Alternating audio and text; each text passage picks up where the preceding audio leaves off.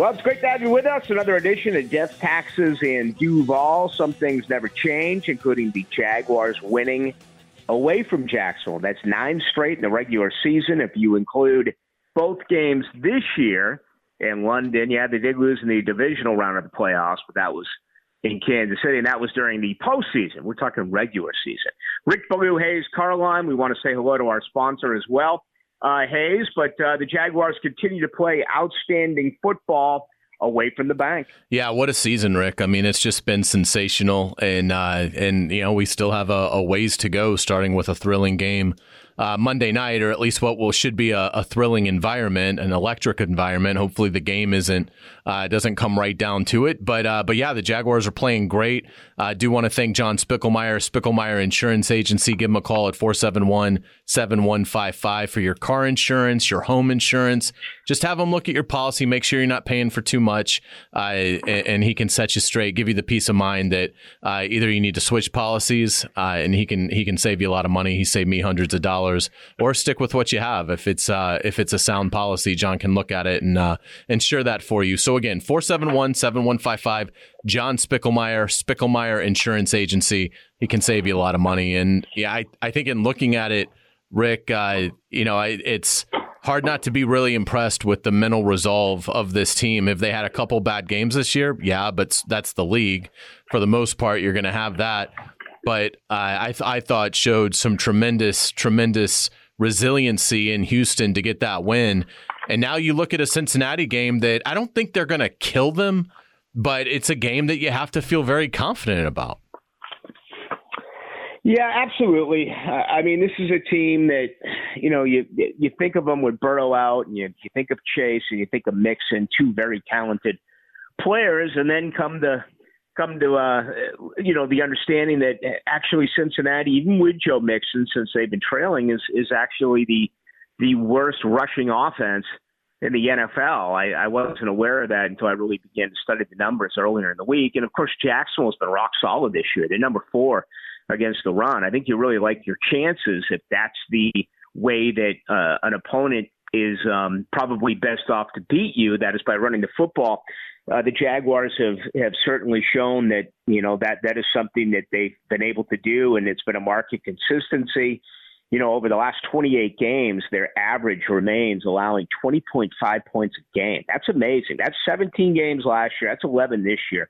28 games, 20.5. I mean, how comfortable of a feeling is that if you're a Jaguar fan to know if your offense can score 21 points, that sample size says you're going to win a football game. So the defense has absolutely done their part.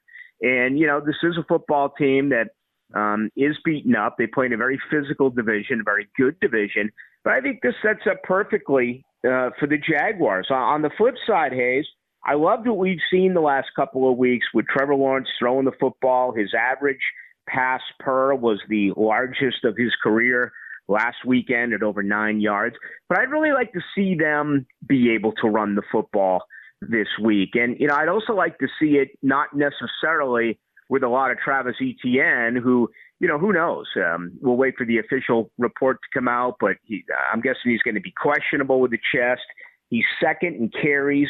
I'd like to see that reduced a little bit. In my opinion, Dearness Johnson, who's gotten 7 touches in consecutive weeks, the eye test is better than the average per carry, if that makes any sense. So I think we're at the point now where you're really going to have to rely on Etienne in some of these bigger games next week at Cleveland, certainly against Baltimore. But I like a little bit more burn. Only 1 carry for Tank, and he had a 6-yarder. I was kind of hoping he'd get a few more.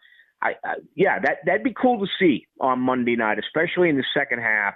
A little bit more Dearness Johnson, a little bit more Tank Bigsby, take some wear and tear off of Travis Etienne. And this is where not playing on Monday Night Football for a decade, and obviously Etienne having never played in it, becomes a thing. Now, obviously Travis Etienne's played in a ton of big games collegiately, but this is different, and this is where you do have to be careful because he's going to want to play. It's a chance to really enhance his brand, and how often has he gotten a chance to play on national TV as a Jaguar in primetime? Not a ton. So you have to be careful, and I'm in agreement with you. Dearness Johnson, I think, can play. I mean, I think he is just, he wasn't drafted high and he didn't have a great college career. So, he doesn't have any hype behind him. But, man, every time he's out there, I think he produces. So, whether it's this week, maybe because of the Monday night, the Jaguars and ETN really push to have his role not be affected at all if he is active. And I would think he's going to be active. But I agree with you. Starting maybe next week, short week in Cleveland against that defense, and Dearness Johnson used to play there, so he's going to be incredibly motivated. That might be where it's ETN, 8 or 9 touches and conserve him a little bit and let Dearness Johnson really kind of go for a little bit. And I think Bigsby too, to an extent. I'm starting to get a little bit of a vibe that Tank Bigsby might be kind of snapping out of the rookie doldrums a little bit. So that running game and how they distribute it will be really interesting. And look, I mean, hopefully the aerial attack with Trevor and Christian and Calvin and Evan and, Zay can be effective enough that, you build a big lead and then, you don't have to do a whole lot. Because ETN, his workload is certainly a concern. I just don't know if this will be the game where they monitor it because of how much it's going to mean with it being Monday Night Football as opposed to next week, short week. And I think you're going to see them play him more this week if he's active and maybe conserve him a little bit more on the road in Cleveland next week.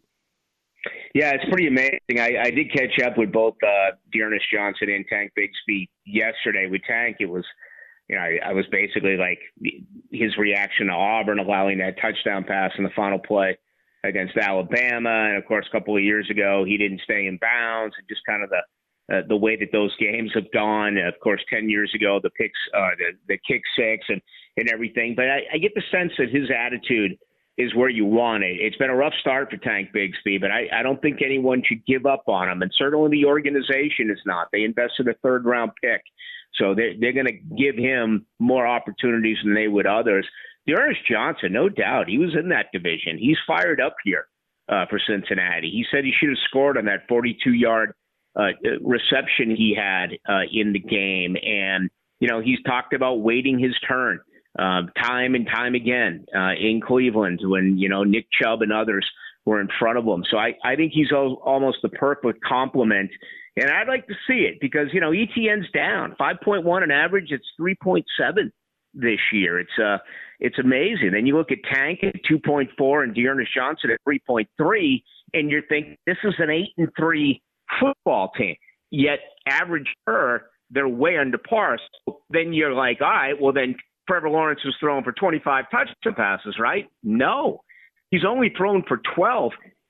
It's incredible because I'm such a numbers guy, Hayes, and I know you enjoy crunching them as well. But if you just look at the numbers like that, like what?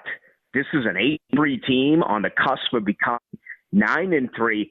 It's really amazing what they've done this year. Takeaways is huge. The defense has been outstanding. They have a very good special teams unit. And, they're well coached. And they just find ways to win games. But that's kind of my point here with 5 remaining. If you were to say the defense needs to improve by 3 or 4 points a game, I think we'd all be like, well, wait a minute now. They're only giving up 20.5. What can you really expect? But when you look at the offense, that's getting just over 23, and they had 24 and change a year ago, and Doug Peterson said he wanted a 5-point improvement. If you were to say with these games remaining, this offense has got to improve by 3 or 4 points a game the rest of the season, I think that part is believable. I think that part absolutely can happen. So that has to be incredibly encouraging for all Jaguar fans. Yeah, without a doubt. Rick, what's the most important thing the Jaguars have to do Monday night, in your opinion, to beat Cincinnati? Well, I think the only way that they lose this game would be if they turn the football over. Okay. And it just feels like a lot of stuff we witnessed last week, whether it was college or pro, were teams getting off to slow starts. I mean, we saw it on Thanksgiving with Detroit. I think the whole world had the Lions winning, and we saw it in some college football rivalries. Don't buy into all this hype. Give the fans what they want. Come out, control the football, score early, talk about getting in there with a halftime lead. They've been able to do that in, seven of their last 8 victories. They've had halftime leads, double-digit leads, and they've been able to hold on. I think that's the key number, that whole turnover to takeaway ratio. As long as the Jaguars are plus or even in that category, I like them to win this game by a couple of possessions. How about you? Yeah, I think you hit the nail on the head. Cincinnati's plus 10 on the year, so obviously that's incredibly good. They don't give the ball up. For all their issues, all their injuries offensively, they've only had 9 giveaways on the season. That's tied for first, so you're probably not taking the ball off of them much, although obviously Browning is an inexperienced guy, and we'll see. But as a unit, they've been good at protecting it. So, yeah, I think it starts there. The Jaguars are still good. They're plus 2, but they've fallen off a little bit on the turnovers. It's not as good as it was earlier in the year. They're still tied for 4th in takeaways, so the defense is still getting the ball at a very high rate compared to the rest of the league. But they were leading just a couple weeks ago. I think the biggest thing, too, is Cincinnati. I'm surprised in their defensive numbers. I thought they'd be better. They're 31st in yards. They're kind of poor in both. They're 29th against the run, 26th against the pass in terms of yards. But I know people say, well, what about yards per play? What about the yards per play? Well, they're dead last in yards per play. So that's actually even worse than what the yardage total tells you. So they've really struggled defensively, which is a surprise for me. Because it doesn't feel like they've been that much of a sieve, but and again, the takeaways are sort of masking that. They're 5th in interception rate, so they do a really good job of that. And they're and we talked about they don't give up the ball, but they don't do a great job on 3rd down defensively. So I think the Jaguars have a chance to be over 50% like they were against the Texans, which is outstanding. So for me, it's just have that surge that we're starting to really get accustomed to. That first half surge where the Jaguars are able to build that double-digit lead and then just sort of protect it. And I, if Browning has to pass, I just can't imagine Cincinnati's going to come in here Monday night and get the win. So, yeah, I would say exactly what you did in terms of the turnovers and then just, go right at these guys. Because, the numbers tell you they don't stop anything. So, do what you do and get a lead here and make sure that Joe Mixon running the ball is not going to be a factor. And really, to be honest, Cincinnati's dead last in the run. So even though they have Joe Mixon, and he's had a decent year, but they get nothing else. There's no other supplement to their ground game at all. So I would fully expect the Jaguars' run defense, it's been great all year. They're top 4 in the league. I would certainly expect they're going to be able to hold Mixon to a very modest number. So, Rick, I like the Jaguars. I don't think it's a crazy lopsided route, but I like the Jaguars. I'll say 24-13. How do you see this one? Yeah, that sounds about right. I'm gonna get for them to start to move off that 23-24 number. As I said, I'm looking for at least 3 more points a game. So. Well, why don't I kick it up to 27 this week? I'm going to say a 27-17 victory for the Jaguars here against the Cincinnati Bengals. Should be a great night. Jaguar fans, thrilled for you. I know you've been waiting for this for over a decade, so enjoy yourself, have a blast. And as always, send us your comments.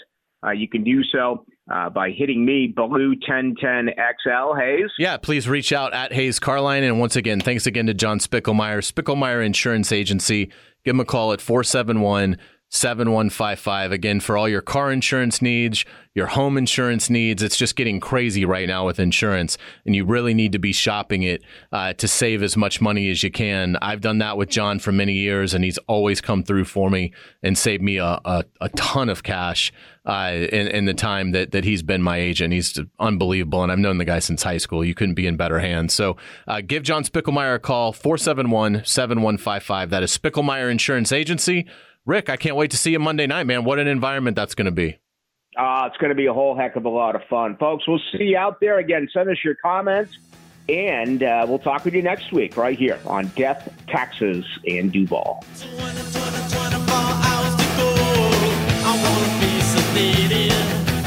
Nothing to do, nowhere to go home. I won't be sedated. Just give me to the